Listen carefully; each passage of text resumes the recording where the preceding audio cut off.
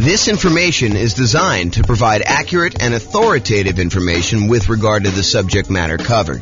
It is offered with the understanding that the presenters are not engaged in rendering legal, accounting, or other professional services. If legal advice or other expert advice is required, the services of a competent professional should be sought. Welcome to the Patterson Real Estate Investing and Real Estate Financial Planning Podcast. Learn all about investing in real estate in Patterson, New Jersey, with a combination of real estate financial planning and modeling with numbers specific to Patterson, plus syndicated, more generalized recordings of live and pre-recorded real estate investing classes, not all of them specific to Patterson. Be sure to stay tuned after the podcast for a message from our sponsors. Well, good morning and welcome, everyone. I am your host, James Orr, and today we have a crazy, amazing class. I've been doing some updating on the world's greatest real estate deal analysis spreadsheet, and I am finally ready to release it to you and to give you access. And so after this class, I will go ahead and post up the newest version. I'll email out everybody who's on the list to get updates about the spreadsheet, which is why we require you register in order to get the spreadsheet so that you can get updates in case there's errors and any updates on how to use it and things like that. So we're going to go over the brand new spreadsheet, some of the new things that we've got here, and I think you're going to love it. What's crazy to me is just how wrong I'm going to go out on a limb and say every other spreadsheet is, because no one does this right. I don't know why people don't do this right, but if you're not taking into account reserves when you analyze deals, you're doing it wrong, because you need to have reserves in order to invest in property. So if you're not taking reserves into account in like what your overall return on investment is, then that's not correct. You're basically lying. You're saying that your return on your deal is higher than it really is, because you would not be able to make that investment unless you had those reserves. But I digress. And if you're not taking into account, if you happen to be in a market where you have negative cash flow, if you're not taking into account that cumulative negative cash flow that you probably need to set aside for doing this, that is probably also incorrect. I'm less willing to go out on a limb for that one, because I could see a case where you're like, I'm just going to pay for it out of what? Reserves? So yeah, maybe, I guess, but I don't know. I think you need to set aside your cumulative negative cash flow. It is a much more conservative investment if you do it that way. So the new spreadsheet takes that into account. Plus, what I don't also see other people doing in their spreadsheets, I don't see them actually showing you like your returns on equity, and specifically your return on your true net equity, the equity you would actually be able to pull out if you were, going to go sell that property or refinance it, or or do a 1031 exchange, which is really selling, just kind of deferring the taxes. Like all those calculations that you're doing, if you're not looking at return on equity, I mean, after the first year, what does return on investment even mean? Because does it matter that 15 years ago you bought the property with $5,000? Don't you really want to know what your return is today on the amount of equity you have in the deal, that if you were to sell it, what you would need to beat if you were going to go invest in something else? And then what the cost is to access that equity? I mean, it blows my mind. And then, of course, some of the return quadrant things, breaking out the component parts of the return, your cash flow, your appreciation, your debt pay down, your cash flow from depreciation, which is your tax benefits. And then because you do need to set aside those reserves, we really should take into account the return you earn on those reserves, whether you're sticking in the savings account at 1% or you're sticking it in something else and getting, 6, 7, 8, 9%, whatever you're getting there. Okay. So brand new spreadsheet, updated. I think you're going to love it. So a couple things here. So first of all, you can come in here and just type in whatever address you're doing here. So, type in the address of the property. That will just kind of do it. It's only used for you. It's just for you to remember what you did. Another note here. Always start with a copy of your spreadsheet. Don't use the real one, because you're going to make modifications to this and some things are going to get messed up. You're going to forget that you did an adjustment in the overrides tab, and you're going to forget that you did that. So you want to go and start with a fresh copy every time, and then go back to the original when you do that. So Or if you have a template, if you're like, hey, look, I know my taxes are always going to be, 1%. So go ahead and put 1% in there and then save that as your template. And then always go back to the template that you've modified to kind of do it. Okay. That being said, that way you don't make any mistakes. All right. So put the address in here. You're going to put the ARV. I'm going to do a whole series on deal analysis. So I'm not going to go and actually analyze a deal and walk you through the deal analysis. We will do a lot of classes on those. I'm going to do a class on how do you analyze 20% down, 25% down, all cash, lease option, creative financing, nomad, house hacking, BRRRR strategy. We'll do all of this type of deal analysis so that you understand how to analyze every single deal. And then, provided I can get to it, I do plan on allowing kind of a explanation for every city. So basically, any deal you have for any of the kind of modeling analysis that we've done for every city, you will be able to go and I will walk you through the deal analysis for every type of deal that we model in every city using that city's specific numbers and basically showing you the charts for the deal analysis spreadsheet. It won't actually be the spreadsheet. It'll be like my version of the spreadsheet on a website. So that is coming.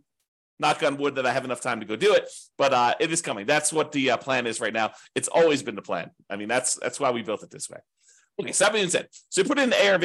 It does take into account if you're buying properties at a discount. So if you do, you bought the property for less than what the ARV is, it does adjust and show that you got this bonus return in year one from appreciation, like that. Basically, you got forced appreciation by buying the property at a discount, and then it does also show that your return on true net equity goes down after the first year because you got this massive return in year one from that bump. So I'm just going to put it back so that you can kind of see that. They put in your purchase price, whatever that's going to be. You put in seller concessions, whatever you negotiate with the seller to get them to contribute towards your closing costs, you can do that. That counts as a credit towards you. And then your down payment amount, put in 20% down or 5% down or 25% down. In this case, we'll use 25. Your closing costs, which we'll calculate here, and then show how much the closing costs actually are in dollars. So use the percentage. And then rent ready costs. This is how much money you need to put into the deal to get the deal ready to rent. So if you go buy a property and on the inspection report, it's got a whole bunch of repairs listed that you need to go do before the property is ready to have a tenant in there, and it's going to cost you $7,000, you put $7,000 in there. And then this will automatically take that into account. It includes it as part of the investment you need to make in order to get the deal ready to go. So put whatever numbers you want in there, and it will do the adjustment and do some calculations for you based on that. Then this cumulative negative cash flow field is brand new. The idea being this: if you're going to buy a property, let me just back up. In our current marketplace, the last few years, prices have been going crazy up, and interest rates have gone up a ridiculous amount. But even though rents have increased, they haven't quite increased enough to counteract the significant increase in prices and the significant increase in interest rates. So in some markets, in many markets, I'll just say this, it is harder than ever to get good cash flow in every market. Okay.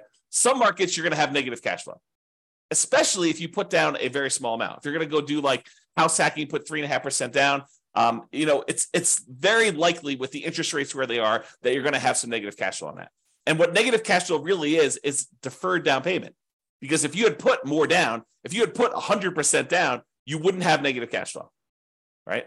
If you put 50% down, you probably wouldn't have negative cash flow.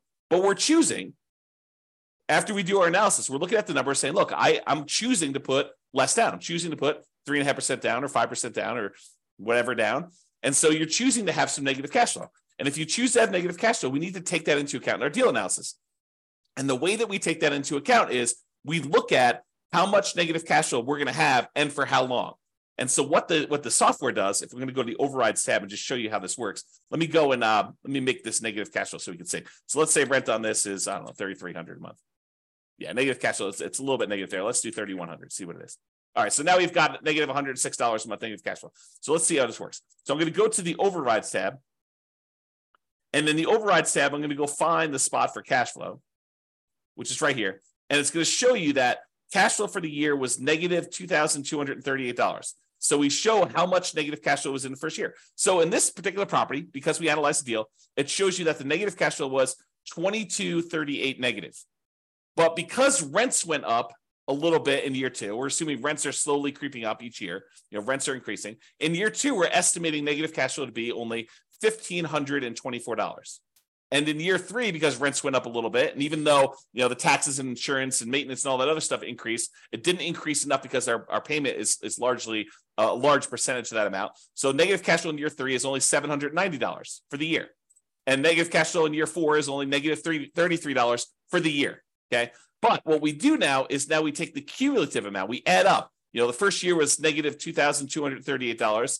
The second year was $1,524. So the total amount cumulative so far, the maximum amount we had to kind of eat in negative cash flow was negative $3,762, plus another $790 in negative cash flow, put you at $4,552, plus another $33 is $4,585. But since negative cash flow is all zero from then on out, we can look at that, and we can look at this chart and see this little visual shows you like all the way to the end.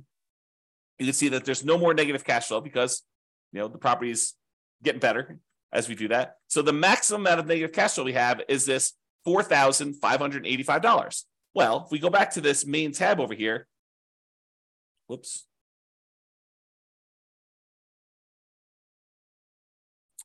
Looks like I got an error. I will fix that. There we go.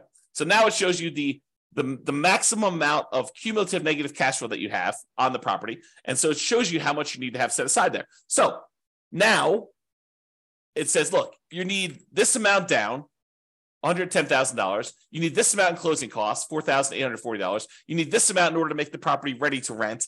And we're going to need $4,585 set aside to get us through the entire estimated amount of negative cash flow we have in the property for the duration. And that's going to count all as how much we need in order to do the deal. The total amount we had to invest, which is now $119,425. So now whenever we do a calculation for return on investment, how much we had to put into the deal, we do it based on everything: the total down payment, the closing costs, the rent ready costs in order to make the property ready to go, and any cumulative negative cash flow over that entire time that we're likely to have negative cash flow on this property. So now the calculations for return on investment are correct. Before, they were not. Okay? Now, mortgage amount does that calculation, put in your interest rates, loan term, you put in how long it is. Private mortgage insurance, in this case, we're putting 25% down. So we don't have any private mortgage insurance. But if you did, if you're putting 15% down, you put that in here. At what point do we drop the PMI off? So it'll calculate it only until you get to that point for loan to value, and then it'll drop it off. How much rent you're getting on the property. Vacancy, property taxes, calculates those. Insurance, HOA, utilities, put all that in there. Maintenance on the property, setting that aside. If you're going to go calculate a different dollar amount for capital expenses, you could set that aside here. Use the capital expenses spreadsheet that we have, totally separate spreadsheet for calculating how much you need in CapEx in order to do that. How much you're paying in property management, if you're doing that at all, unless you're doing it yourself.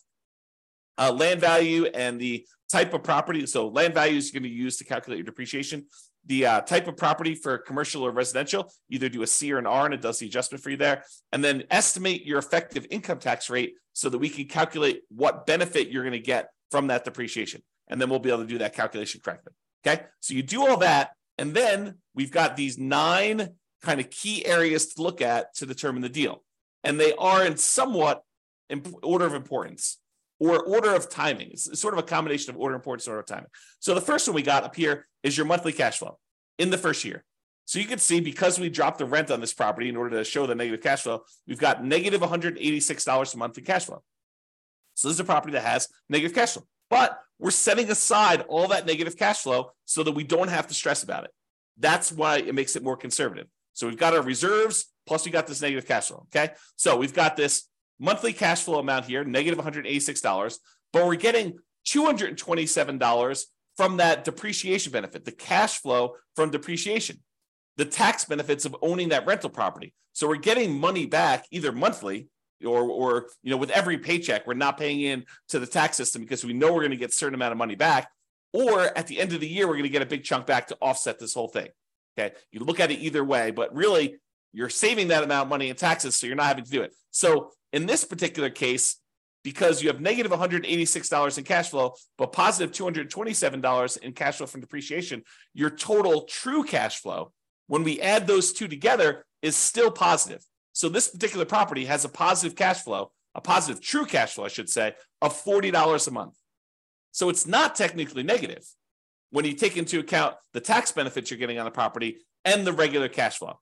Now, if you had your normal cash flow and it was $3,600 and you're getting $200 a month of cash flow plus $227, it adds up both of them and shows you your total true cash flow is $428 a month.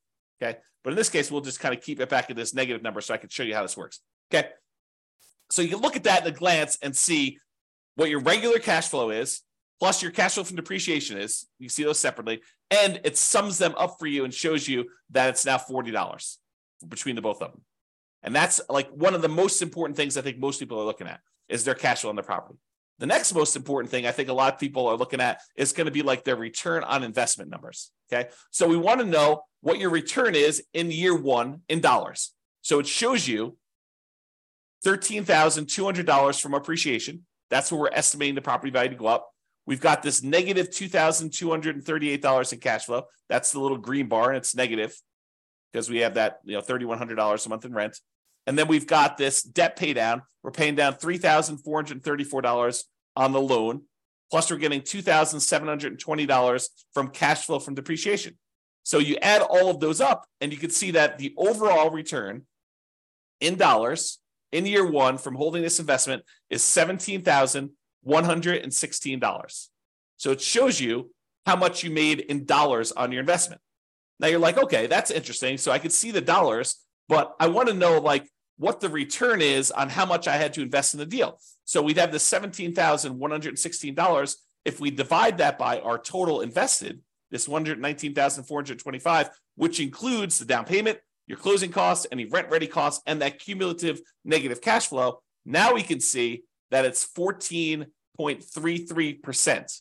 Because over here, it shows you your return on investment in year one for that thing. So it shows you what percentage each of these component is. So you're getting negative 1.87% on cash flow.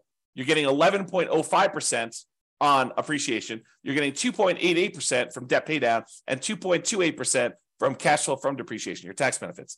You add all those up, it's 1433. So now we can see at a glance, cash flow, true cash flow, the return you earned in dollars in year one, and the return on investment in year one, 14.33 is the total. And we can see it broken out into all the different component parts. That's why this is powerful, just to see it all at a glance like this. Now, if you decide, look, I'm a 6-month type of reserve sort of guy or gal, and I want to invest in properties, this RIDQ plus R6 says my return in dollars, quadrants, because it shows you the 4 areas of return, plus reserves for 6 months, R6. Okay, so now it shows you how much you earned on or having reserves set aside, earning 1%. So you had 6 months of reserves in this property, so you earned an extra $383 in reserves. But now that we're taking into account the appreciation, the cash flow, the debt pay down, the cash flow from depreciation, and the reserves, we now earn $17,499 in that property. A little bit more than if we didn't take into account reserves. However, now that we're taking into account reserves, we need to include reserves in the denominator when we calculate our return as well, because this one did not. This one just included total cost to close. So this one shows you that when you take into account setting aside 6 months of reserves as well, your return is, even though you had some return from the return on the reserves itself, is 12.63%. And we'll go into it a lot more detail when we do actual deal analysis. I'm just showing you where this stuff is. So this is $17,499, which includes the amount you earned on 6 months of reserves, earning 1%. And then this is 12.63, which is your return when you set aside 6 months of reserves, which is more truthful. Giving people this return is lying, right? Because you're not taking into account the reserves you're getting on your properties. The reserves you need to set aside in order to buy your properties. Okay? So now we know that if we actually put aside 6 months of reserves, and even if we earn 1% on those reserves, you have in the savings account, which I think is prudent for if you have a small amount of reserves, then 12.63% is your overall return, including the return you earned on reserves and taking into account that you had to have the reserves in order to get this return to begin with. So this tells you your overall return. Now, if you're a person who says, look, I'd like to have more reserves, let's call it 12 months, a full year of reserves, but I'm going to take a good portion of that and I'm going to have that invested in something else, something that gets a higher return than just savings at 1%. So we do this one, RIDQ plus R12. R12 is 12 months of reserves, but now we're earning 7 or 8%. I think it's 8% on our reserve number. Okay. So now on reserves, we earned $3,066 for the year. So the total amount we earned is $20,182. Now, a couple of things to point out. Appreciation is the same for all three of these. Cash flow is the same for all three of these. Debt paydown is the same for all three of these. Cash flow from depreciation is the same for all three of these. What's different? This one doesn't have any reserves.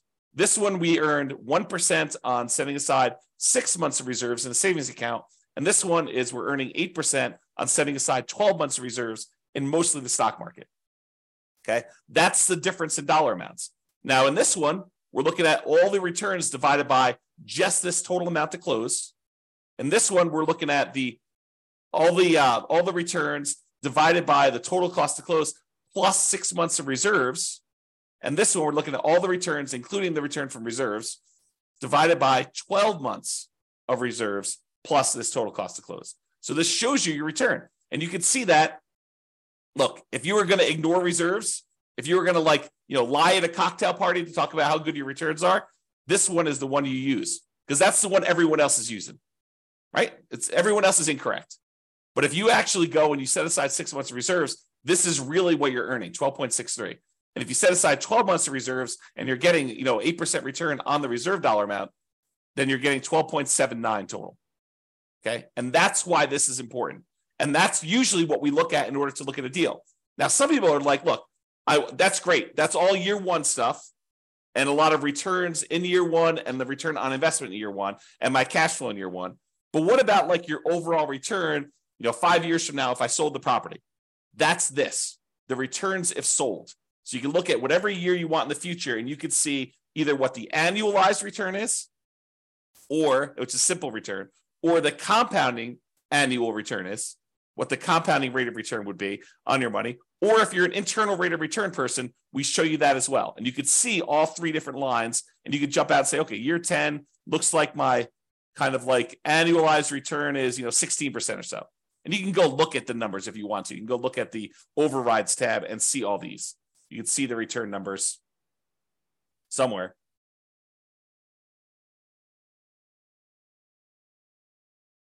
There you go. Here's the returns. Before and after taxes. So you can go look at those if you want to. Okay? Or just kind of estimate it from the chart. You can see how it's doing, right? So this is if you want to look at those different returns. You want to see the internal rate of return? That's in year 15.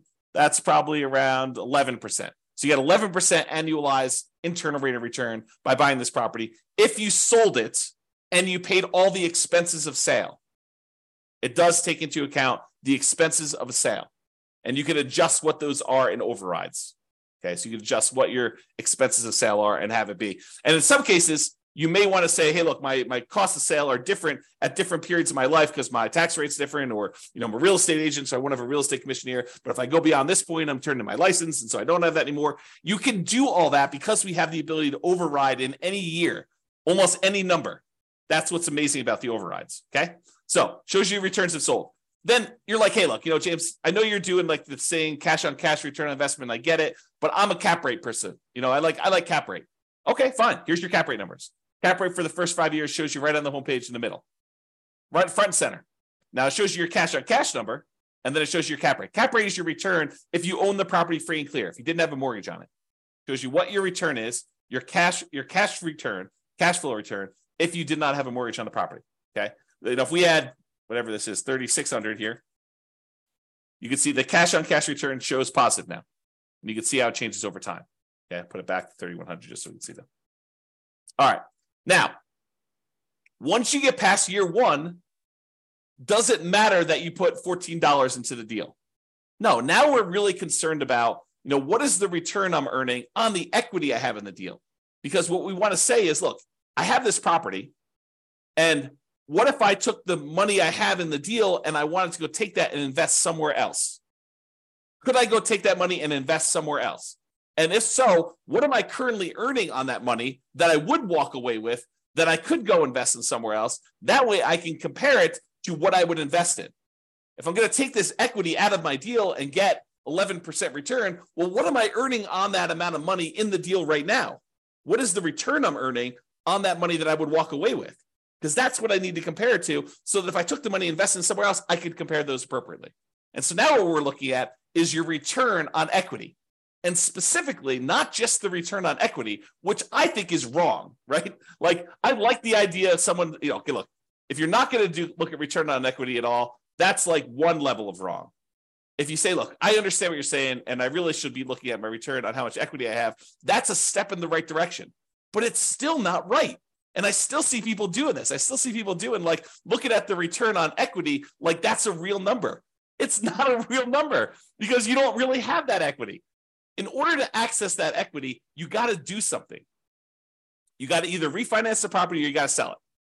I mean, that's how you get at equity. So you need to take into account, what does it cost me to get at that equity?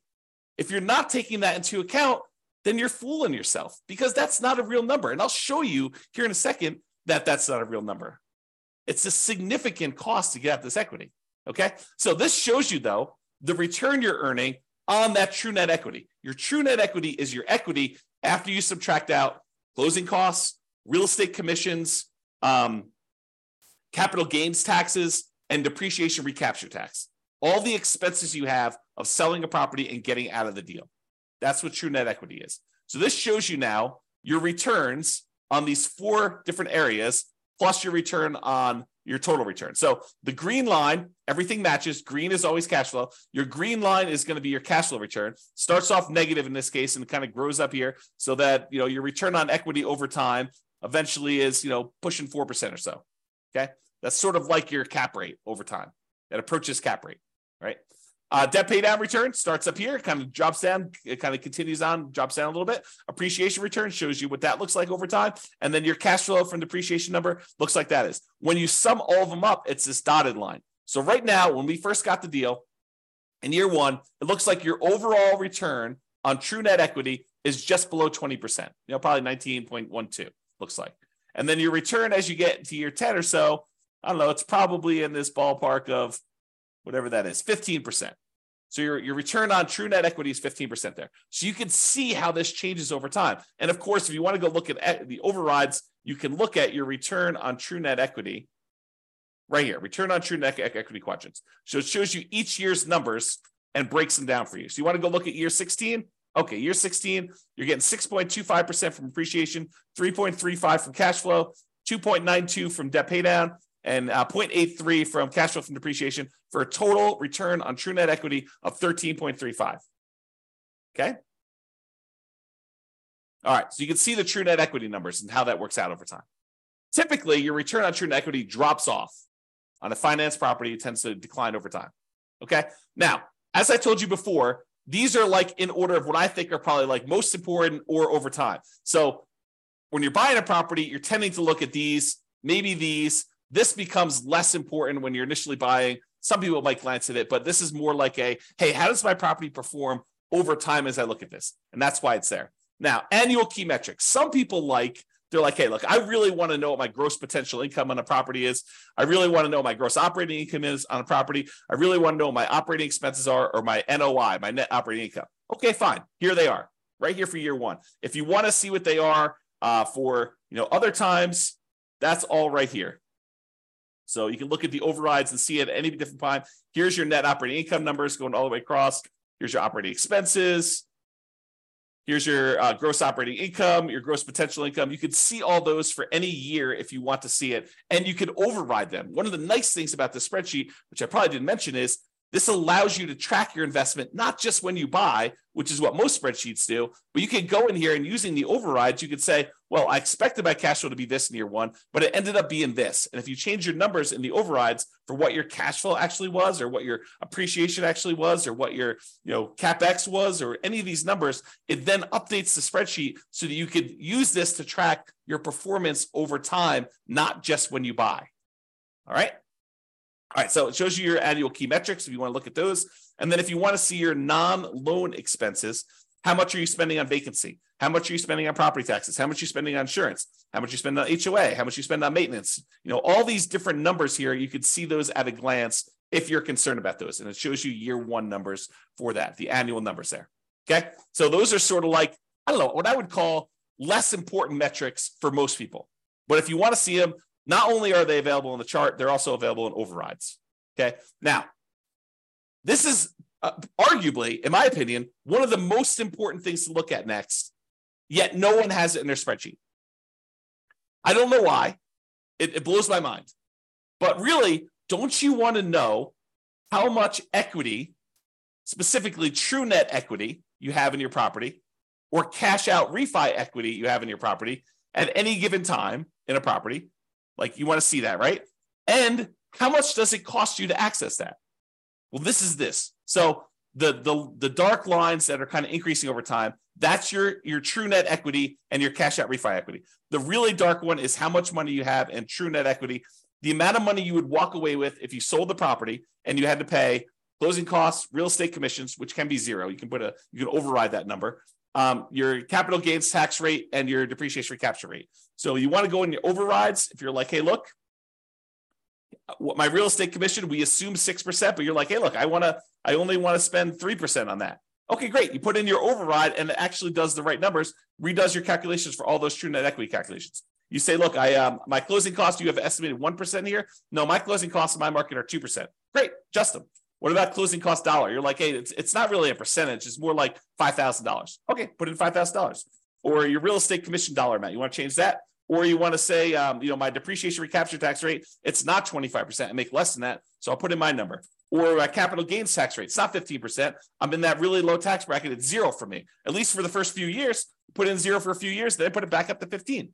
You can adjust all that, and it will do the calculations and update all the charts correctly for you. Okay, so this shows you how much true net equity you have. It's this dark line. So, by year 10 or so, you've got about $200,000 in change in true net equity. But what about if you wanted to do a cash out refi? Well, that's different, right? Because the cost to get at the money is different. And the amount of money you have to be able to get, because you can only go to 75% loan to value, is different. So your amount for your cash out refi is probably around, $170,000. And you could go look at the overrides and see the exact numbers, right? And you could also say, look, I don't do 75% loan to value for cash out refi. I got a guy that'll go to 82%. Great. Adjust the 82% right here. We have an adjustment for that. It's an override.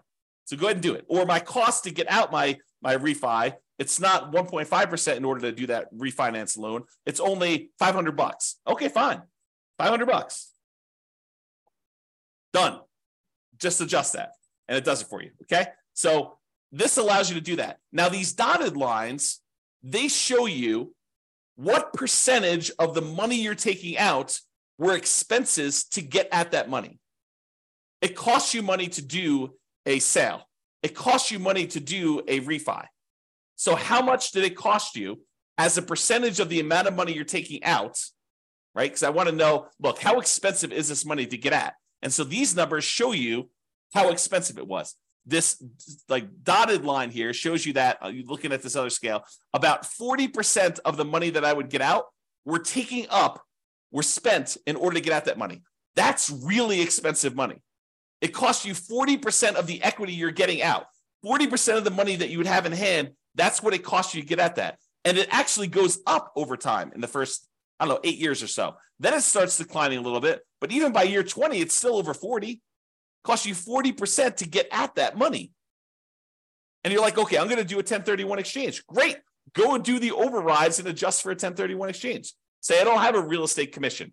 Well, you probably do. I don't have closing costs, which you probably do. Okay, I'm not going to have to pay capital gains. Instead, I'm going to have to pay, $1,800 or $800 for a 1031 exchange intermediary. Okay, put those numbers in. I'm not going to have depreciation recapture now. Sure, but you're kicking the can down the road too.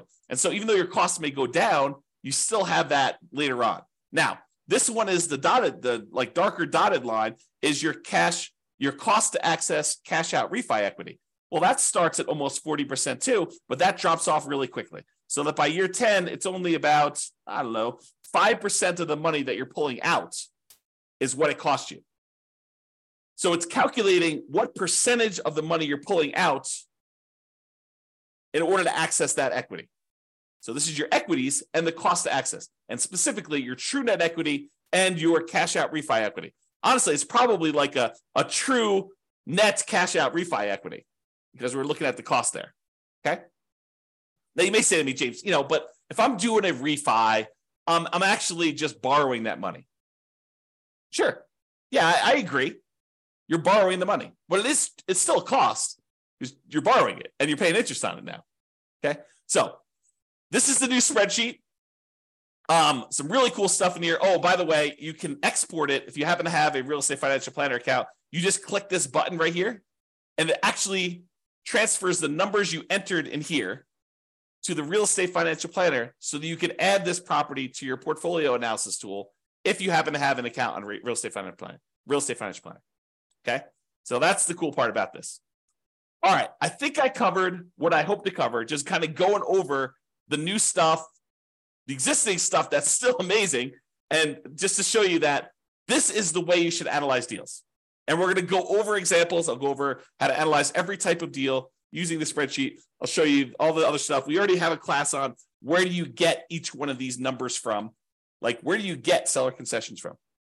Where do you get the mortgage interest rates from? Where do you get the vacancy rate from? Where do you get the property insurance rate? Like, where do you get each one of these numbers? I have a class where we look at each input and I tell you where to get it from and what's reasonable for those numbers in a lot of cases.